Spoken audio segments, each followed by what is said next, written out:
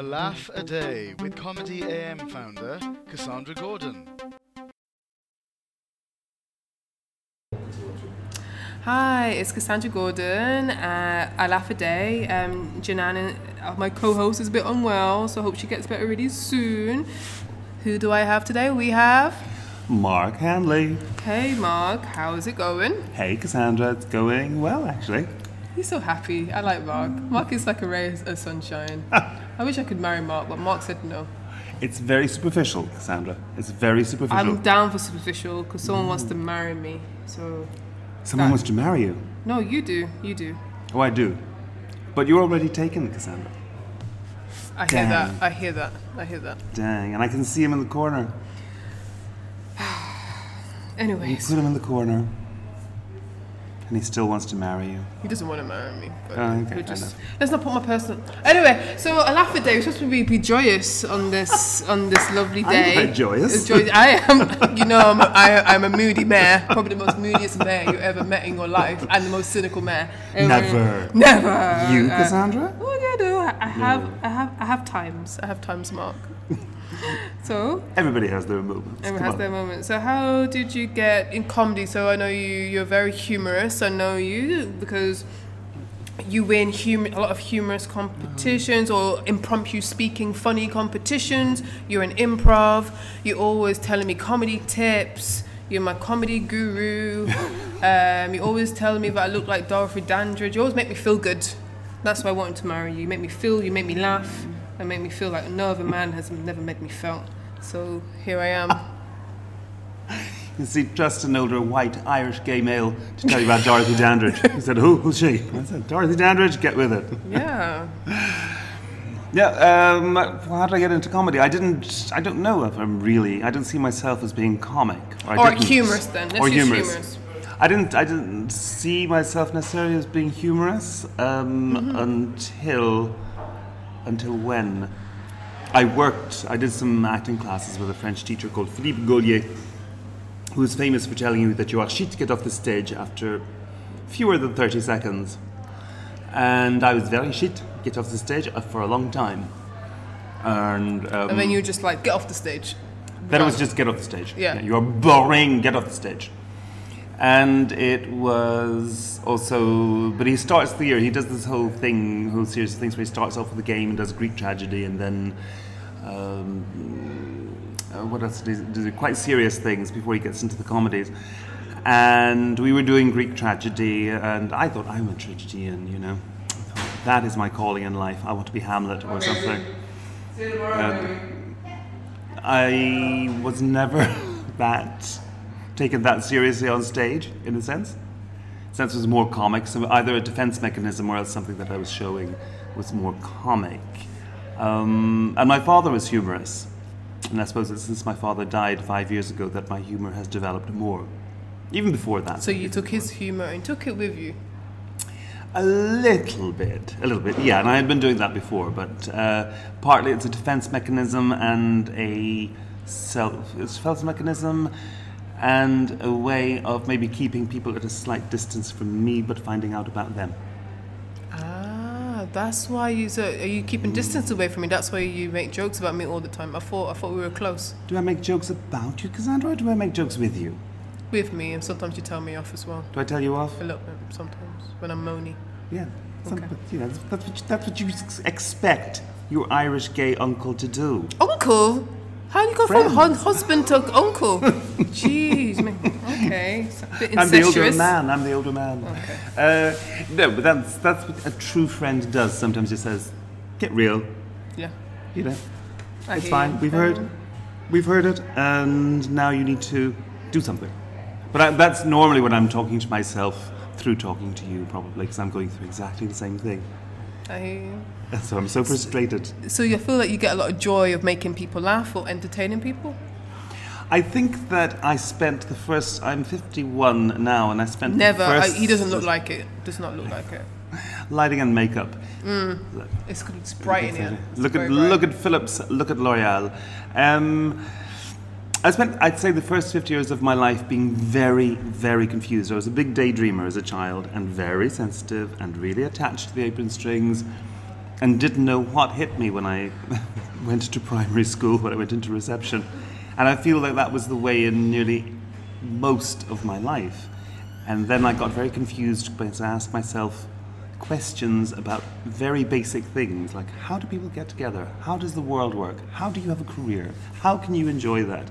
How do you get up and enjoy your weekends? How do you make breakfast? So I feel as if I was very confused for a long time and still am a bit. And therefore I want other people to answer the questions for me and come up with how they do it. So part of it is kind of like almost like a teenager not understanding the world, or a child. So that kind of influences the way how you communicate your comedy, how I've been humorous. Like how does that all connect? I want approval. It's very key. Yeah, and a lot of comedians are not honest about that. Like, why do I want people to laugh at me, make me feel that I'm important. I'm important. Yeah, I think it's the recognition, maybe not to feel important, but to feel, I feel I've struck a chord, maybe. I've realised that I like to kind of puncture a bit some of the, I like social conventions, they're quite nice sometimes. Hello, how are you, excuse me, because it can show, if done properly, a certain generosity of living in the world. You're taking care of other people, you don't barge in front of them. But sometimes we use conventions as being very, I don't want to know anything about you. And I kind of like to sometimes just gently rib people and try to get a little joke and puncture under the So you're saying surface. you like to be mean? No, it's a gentle rib. It's a pleasant, let's have a laugh together. I mean, say something slightly left field that you're not expecting from me at this moment, and see how you react, and see if we can play a game together. Okay. But play it together rather than At you and putting people down. Yeah, because I think if you know when you can play those games together. In a very superficial example, well, not superficial, but stereotypical example, I suppose I'm kind of a very obviously gay man with very camp.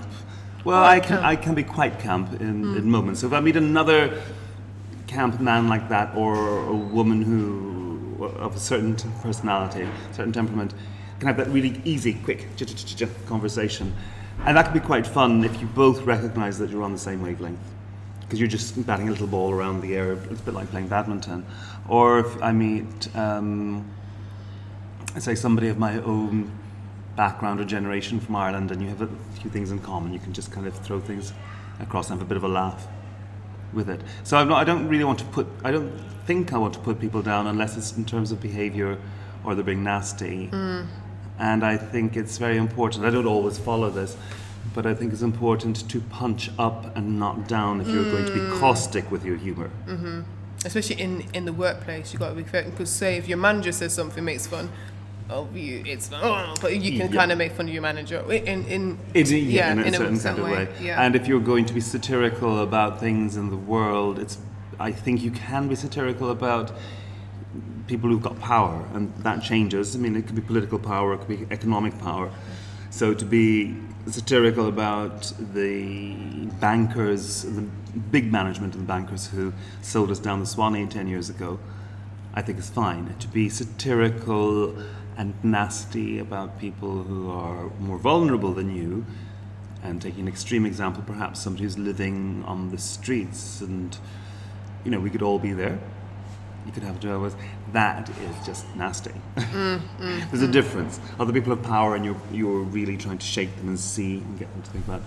So when I'm talking to people, I've worked in quite a few customer-facing roles, such as a tour guide, or at the moment I work in retail. I've worked in learning and development. And it's useful to be able to make some kind of relationship happen, professional relationship happen, with people you don't know very quickly. And you might know them for an hour, you might be with them for a whole day, you might be with them for a whole week. It's nice to get them to relax so that you can laugh together. And I learned this. One of the things I learned in France was, because I spent quite a number of years living in Paris, and I taught English to business people of about my own age, and they're very sensitive, and certainly their secondary school system, they said to me, they were always being put down by the teachers were experts, so they were very much on the back foot when it came to speaking languages, because they were always told by other French people that their accent was crap, and that they were crap at learning languages. And I would try to say to them, well, we can laugh in the class, but we laugh with you. So if you make a mistake, it can be quite funny. Mm-hmm. But we're going to laugh together. So it's not that you have made a mistake and I'm going to point at you and all the class is going to point at you and say you're really crap. We're going to laugh. This is going to be fun. And then and if it's an interesting mistake, we can use it as an example of how to improve. Mm-hmm. So it would take them about a day and a half to get used to that idea. Yeah, laughter's an effective tool to socially bond with people because such a positive experience. And people don't see that.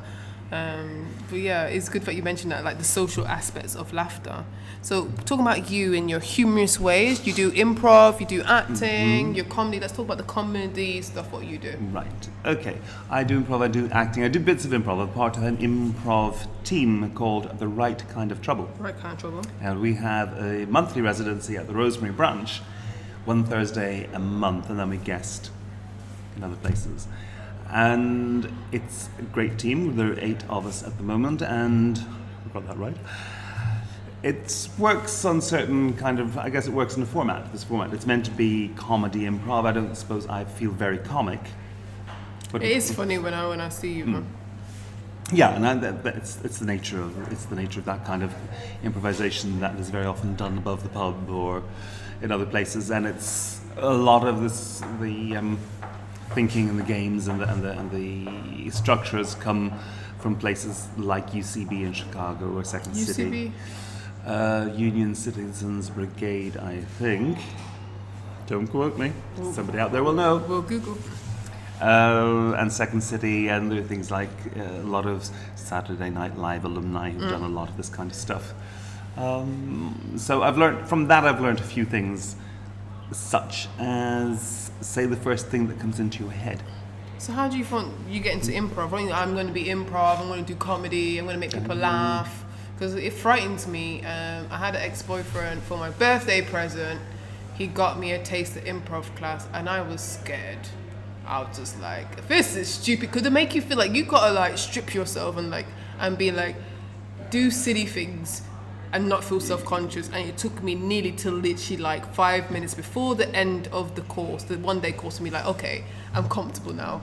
I didn't want to be running around like a chicken. I can't be doing that. So tell me how you got how I got into it. Well, I think number one, to choose somewhere to go is important. To find somewhere that you like, and there are different approaches. I did an approach with Gaulier, which was acting, and he loves theatre, he loves actors, but he can be quite cruel. And part of that is a persona that he plays to try and break down a lot of,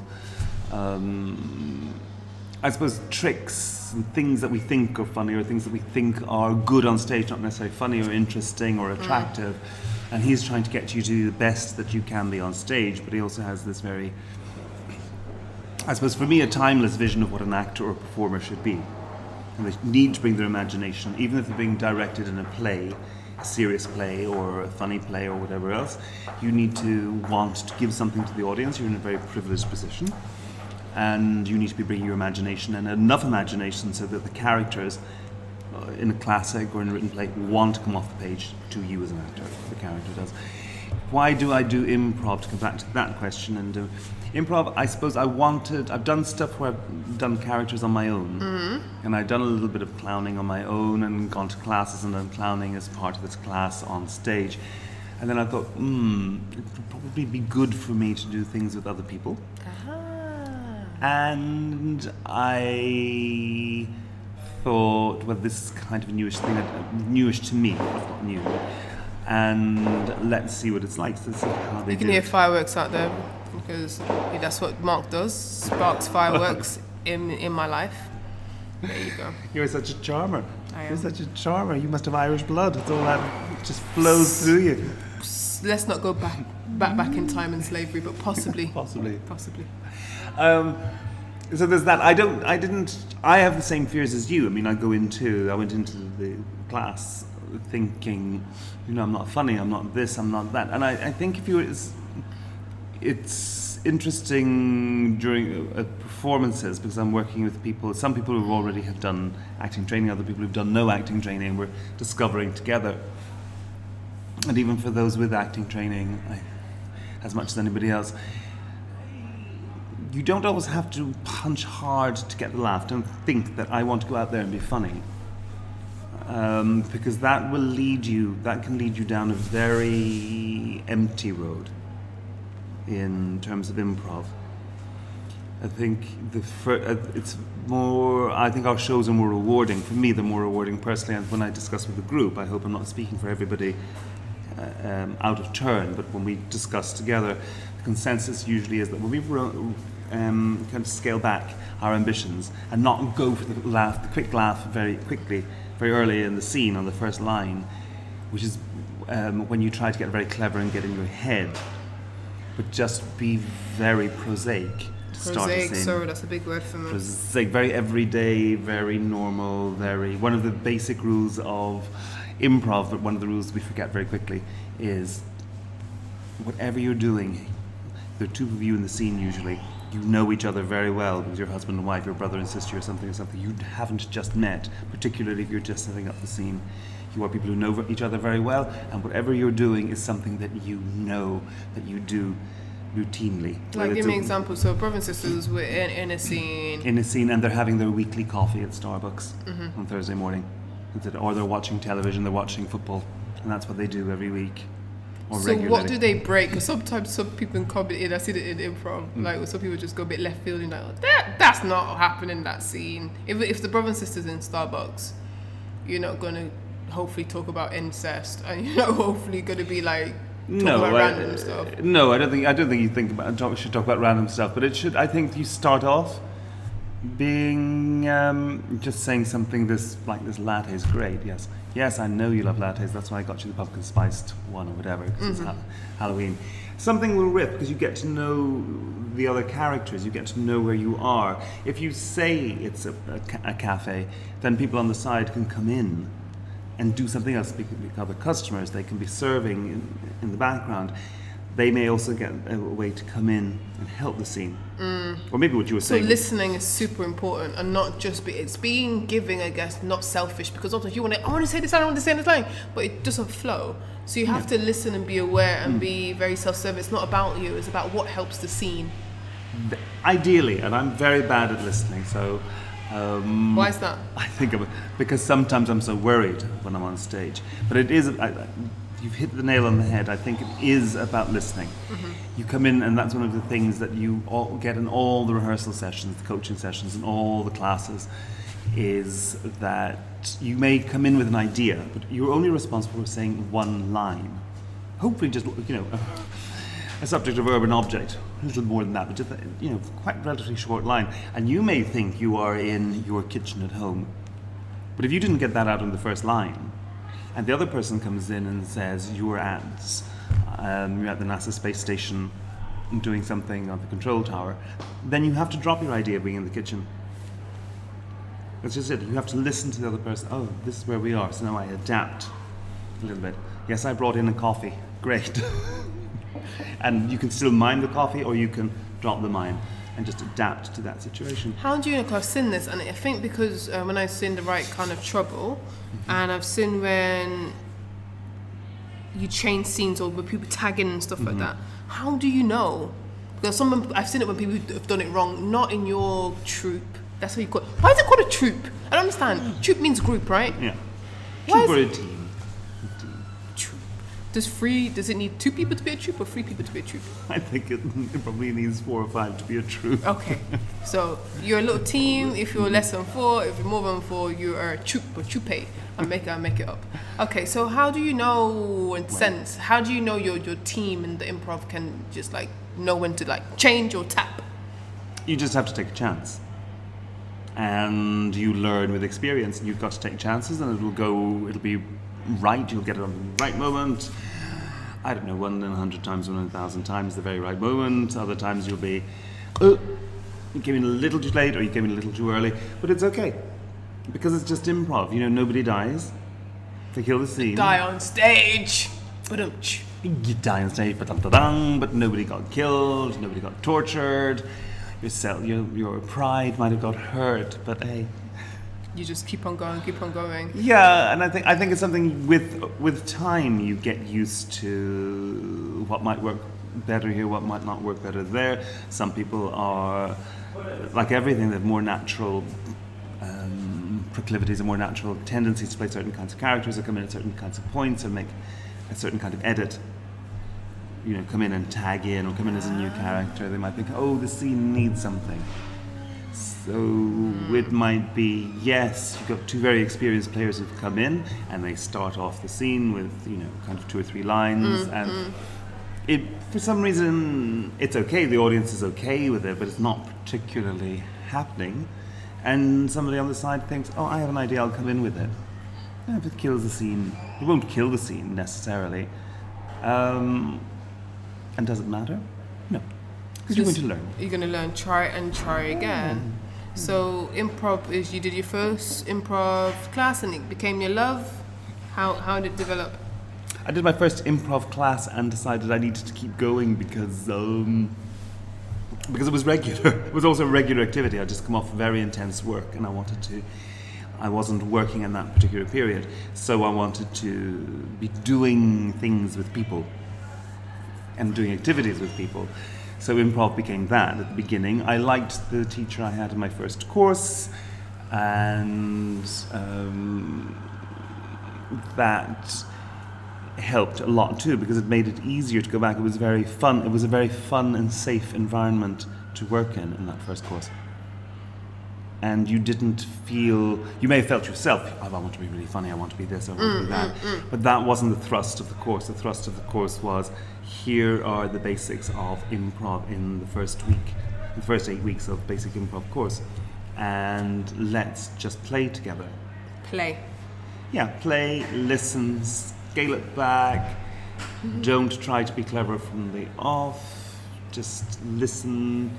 And you had these exercises that were very straightforward, which were very good, and they're always good to come back to, I think. I suppose I worked in many different kinds of fields, not just performance. And there's some kind of basic things that's always good to have and always good to come back to. And when I think of those lessons, yes, come back to the very beginning. Make very small additions to the scene. They don't have to be huge. I say this as a person who makes these huge, massive offers that are too big. So, or else it's nothing at all. So somewhere in between, there's a small offer, and the scene builds. Building bricks. Building bricks, and it helps other people to come in and being specific. Because the more specific you are, the more down to earth at the beginning you are, the more your audience can see it. And they come along with you. They come along with you. Jumping from random scenes, you're like, well, that don't make sense. And then they lose they don't suspend their belief, and then oh, what's this? I want this to end. They're not interested. And you're not talking about things that touch them. You know, if you're having coffee in the morning in your house, they understand that.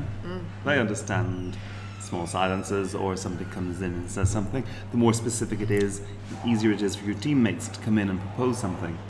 Than just being left field and we're having coffee, but now we're in a witch's cauldron. How did you get from there to there? I don't know. Just you know, it's just there's the payoff. The link and the payoff. Yeah. Okay. When I see a lot of improv, I feel like you have to be good at accents. I've got a dodgy accent. But I mean, like, I can't do accents. You can do accents quite well. Well, I had a father who did accents, who had a slightly musical and did a lot of accents, and that was partly hiding himself. And I do use that. I have used that myself to hide myself, and I was criticised by a lot of potential boyfriends for a long time. What kind of accent you do? What accent you do? How can you hide, like, in your real life an accent for that long? Because you do some shtick. You know, somebody says something to you, gives you a compliment. Oh, yeah, gee, at least that, you know. At least they say, oh, it's a really nice cup of coffee that you made, and you say, oh, gee, at least I can make a cup of coffee. Oh. So you just went to just American accent? Just go into something, so it takes you away from saying yes, you're welcome, or acknowledging it, whatever. And it can be used as a defense mechanism. My father used it as a way of, I suppose, trying to connect with people as well. But he would go the gamut from he had this, I suppose, middle class Irish accent. Which is, I don't know. Which is my father's generation. It's slightly like mine, but slightly different. Mine is, I suppose, slightly more international here. You know, with lots of THs, but we pronounce R's, unlike the people in the south of England. We don't say Bath, we say Bath, that kind of thing. But he would go from that into a kind of real country, because we lived in a country town. He'd be like, how are you, Paddy Joe? And that would boom up the house. Really? He would have the patient would be coming, come on in, Paddy Joe, we'll see if we sort this tooth out now for you, you know? Is that like being very crude? Is that like Father Ted? Slightly. He wasn't meaning it to be crude, he was trying to make a connection. But the next person coming in might have been what we disparagingly call West Brit, but particular people I'm thinking of would have been retired British Army majors and colonels who were fully British and came to live in Ireland, and they spoke like this, awfully. So, hello, Dennis! They would boom into the house, and my father would boom back, Colonel Hooker!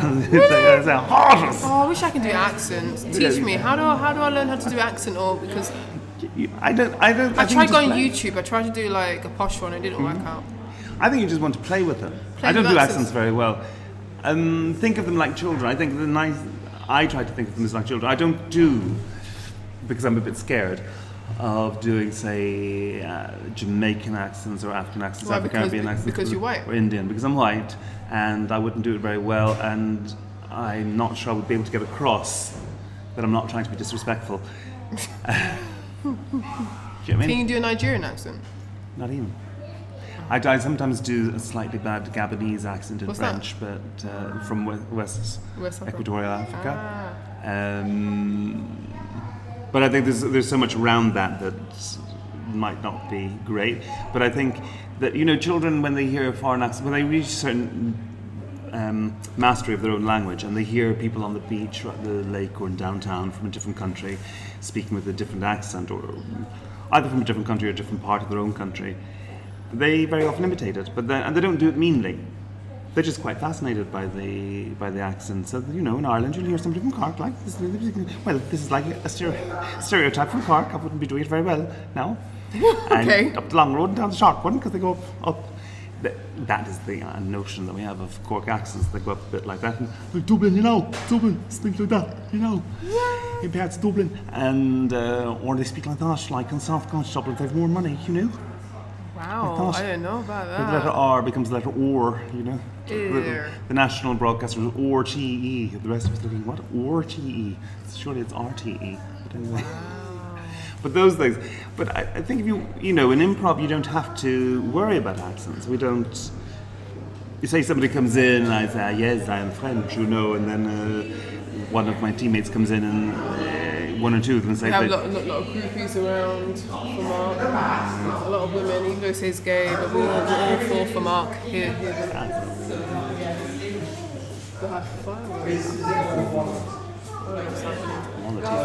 Fireworks night is tonight. Tonight for bonfires and fireworks. Because tomorrow is Guy Fawkes. That's it. Terrorists, celebrating terrorists.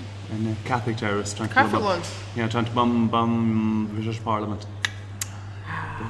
But going back to accents for a second, I don't think you have to worry too much about doing them perfectly, because you're. I can't even do a Jamaican accent. My mum would be so ashamed of me. I think. Can you not channel your mother? Cassandra. No, she doesn't talk like that. But that's how I internalize it. But no, but people like do. I can do Jamaican accent and do like bacon, be like bacon, but bacon. And I'm like no. Maybe you don't like it. I don't know. I want to do. I just feel like I just can't squeeze it out of me. But I need to learn how to do it for comedy, I guess. Well, I don't think there's any have to for comedy. I think so. I think accents is such a great skill to have. It helps with characters. They are a tool in your toolbox. It is a tool. They're a powerful tool. They're a powerful tool. It's a technical skill as well, But if you don't have it to start with, then don't worry about it. Do what I think. Do you click, click, click, click, click? No, I'm not always that either. I don't want to be a train wreck. What?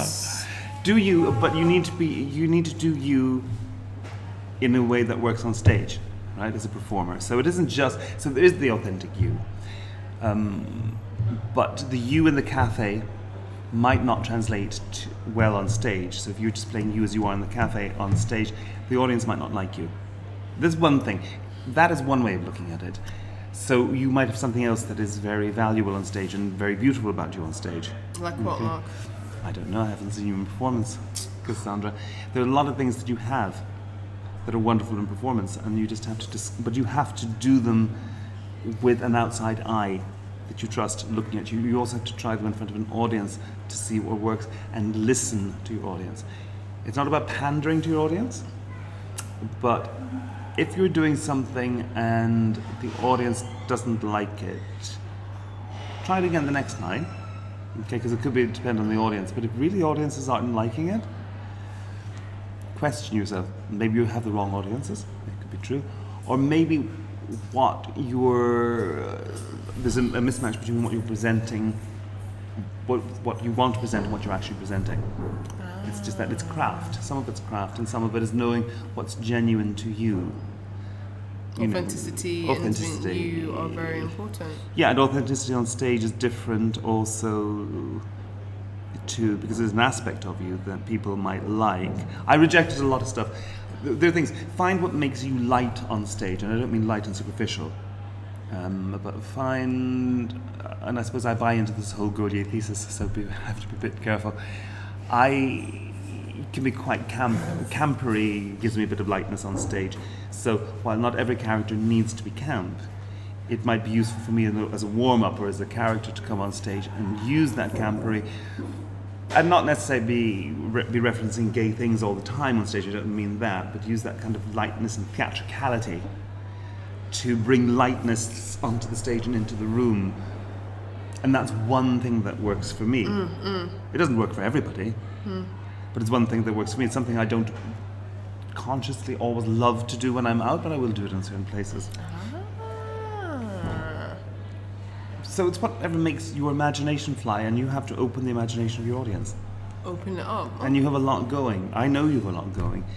So it's about trying them out, and I'm not sold on that any one thing is the trick. Yeah. And I'm not sold on the fact that you cannot do accents. You might not be as gifted or authentic in your accents as somebody like Meryl Streep. Might be less of a natural thing. But that can also be funny. I mean, it's funny in improv. You know, I can do some kind of Irish accent, and I have a Northern Irish friend in the team, a Northern Irish player in our team, Jane, and she does a very good Northern Irish accent, and I do a kind of a comic Northern Irish accent, just slightly country, I'm told, but it's... And then the British members of our team were very fascinated by these Irish accents. So they love to come in and be the Irish cousins of the Irish family in these different scenes with varying degrees of success. Oh, wow. And it doesn't matter. Because in a sense, you set up the world that they just have to identify themselves as Irish, and it's fine. Or you go and you try to play a Russian character, and they come in and they're doing, they come up with a German accent, but they say they're Russian. That's fine. It's improv. It's the way how you carry yourself across, and that self-belief and the confidence, so you go there. And it's funny, because you're not creating a real, very realistic world in improv. If you were creating a character where you had to be, one person is playing somebody who grew up in Hamburg and another person plays somebody who grew up in Moscow, for some reason, in a serious dramatic film, now that would kill the enjoyment if you couldn't get some approximation of the accent right. What? Okay. Because it's a different world. You were trying to be more realistic. So when, as an Irish person, if I hear an accent that doesn't quite ring true in a film, I go, no, I don't buy it. You have to be careful. You've got to make there's signals to show that not your audience is not stupid. They'll go with you to a certain percent, and to hone that, and it's about trust as well. Yeah, exactly, and enjoying it. I think if you want to learn accents, you just have to go and enjoy them and take some of that pressure off. Where yes, you have to really want it, but there's a point in performance where you want too much and you're too tense, and it's not going to happen. So you have to slightly let go. There's a block. You have to let go. You have to slightly let go, and I just like playing around with accents. And sometimes I get in trouble, but I don't usually, because I usually come back You get there. I get there, and You know your limits. I work in retail at the moment, and I have lots of customers come in the supermarket, and I quite enjoy it because I talk to them all if they ask me a question, and I like them from different places. And I also do a London accent sometimes, but I'm a little wary of doing it with too many people. But they don't mind so much. It's improv. If they can see it's not being condescending, if they can see it's being done with fun and affection. The intention is very important, especially in improv, and not people just putting people down. But talking about improv, you are impromptu king. You win lots of competitions with your being really good at impromptu speaking. Recently, you're a current champion, and you're in the championships for next year for that, for the UK. But it's true, it's fact. It's not me just making it up. You have all the medals and the trophies to prove it. What makes you so good at impromptu speaking? Because I'm gonna test you. I'm gonna test you in a second. So, but until you think about that, I gave you a pre-warning. How made you good at that? Because I think with comedy, stand-up or improv, I think the best jokes I've made is when it's impromptu, off the cuff, when I'm in the moment, sensing the crowd, and using that. So, what makes you so present, where you can just literally be humorous and just do your spiel? I've had a lot of practice. I'm much older. I have, as I say, I've worked in different customer or client-facing jobs, and I've spent hours on my feet speaking to people. I have done stuff where I've been in situations where I do maybe 9 contact hours in the day, 5, 6, 7 days a week, 4 or 5 weeks in a row with people in rooms doing training and development, but where you have to also engage them and keep them engaged for 8 hours and 9 hours in the day, because you don't get a break. You're doing lunch with them, you're doing something else. I've also worked as a tour guide, where you might also have 12 hours with these people, where you've got to judge the breaks and give them important information. A lot of energy with tour guiding. And you have to give them the important information: where they lose, how does this work, how does that work. But you will also make up some lies, because all tour guides make up lies about about the country you're in, or stories that are engaging, that may or may not be true, but they're fun to hear about the Queen or about past historic figures or something. So you're like a professional blagger then? I have been a professional blagger, and I think maybe it comes from partly my father. My father, I was similar to my father, perhaps uncertain of the world, uncertain of my place in it. Have done a lot of practice to keep people at bay, probably also. And if I were being a bit pop psychology about it, maybe it comes from being gay and negotiating that and saying, not always being sure of my footing. So every situation you go into, I'm not saying I'm unhappily gay or, but before you reach maturity, psychological maturity and physical maturity, just wanting to be accepted a bit, or just wanting to fly a little bit under the radar and getting on with it. But it's a lot of hours. I mean, a lot of it is just a lot of hours and practicing, grafting, and judging reactions. When you're doing tour guiding, you've got to keep them on the board, and you say, they got this. Okay, I'll use that joke again tomorrow. Or I'll use that spiel. Or they haven't got that one. Oh, there's somebody here I can riff off. And I would always choose 1 or 2 people in the bus of 50, coach of 50 people to riff off of and have fun with them and with the other people. That's how you do it. Well, so I do that as well currently in my supermarket job, where I riff with people. I just say, look at this, because I do the discounting. I say, look at this, and now it's dessert time. Salt, cholesterol, fat, what's not to like? Come here. And do people that run towards you? Some of them do this. Oh, it's you. I'm going to come wherever you work, because I need to know, is there a certain time when you do the reduced tickets because I'm labels, because I need to know, because sometimes I do random on purpose. I don't like it. I want to know what time, because I want to get my reduced stuff. Between 11 a.m. and 7 p.m. in my shop. That's not helpful. I know, but I'm running around like a blue-ass fly for those 8 hours, going check,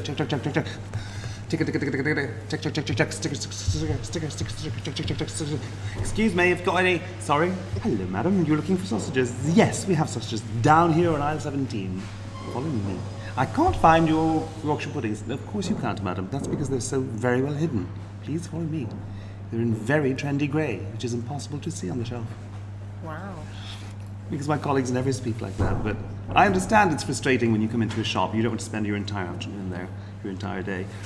So I get it. And I say to her, yes, I can't find this. And I say, I know. It's very frustrating, madam. But we understand you have nothing better to do with your weekend than spend both days in our shop. And then I wink. And Wow. because they know I'm on their side. Oh, you're so is it empathic or empathetic? I don't know which one it is. I'm a bit passive aggressive too, but then I turn. And I say, I've heard about. I've felt that once. Have you felt that once? From you, and then I cried, and then I got over it, and then here I am. Let's see. Did that kill So you? I'm going to test you, as I said. So since you're an impromptu speking champion and gold, so we just had some mini cheddars. It's like that, like how do you call them? They're like little biscuits, but they're not really biscuits. Like halfway crisp, halfway biscuit. between a cracker and a cheese cracker and a cheese biscuit, darling. Hard cheese biscuit. hard food. So mini cheddars are the best thing since sliced bread. Please talk. Mini cheddars are the best thing since sliced bread. They definitely are. However, there is competition. Because you've got Dr. Cog's, yes, you can tell I'm a bit of a poser. Dr. Cog has got Emmental and pumpkin seed crackers, and they're even better than cheddar. And mini cheddars. I hate to say this. You still got like 50 seconds to go. I was only pausing for breath. Okay. This is not just a minute, thank you very much. And why are Emmental and pumpkin seeds better? Well, they're more middle class. They're kind of virtue signaling that I am a person who has thought about this. I have the money to spare even if I don't. And I'm a poser. Here I go, I've got a mini cheddar. Do you hear that fireworks? Wow. Don't know. But you can still carry on. However, mini cheddars make me feel I'm in England. Eating cheddar, I can have Coca-Cola with them or milk. I like milk. And then you get calcium twice with your mini cheddars and your milk. You feel very virtuous until you read the back of the pack. Then I don't like to read the back of the pack until long after I finish whatever it is that I'm eating. Never a good idea to read the back of the pack. Still got 10 seconds. Still 10 seconds. You are timing very well, Cassandra. And that is really all I have to say on mini cheddars, because there are other things that I much prefer, such as Nutella with fromage frais and banana. That is the real food. That's the real deal, people. That and French smash. Not English smash, French. I don't know what smash is. Smash is instant potato. Wow. Instant mash. As you can hear, like fireworks are popping off. I think they sound like clapping. I'm gonna just take that's the clapping. I did not. I'm scared. I think we're just gonna wrap up here because this is too much fireworks going up. But what I did wanted to ask Mark, how can we find you? You can't. Okay.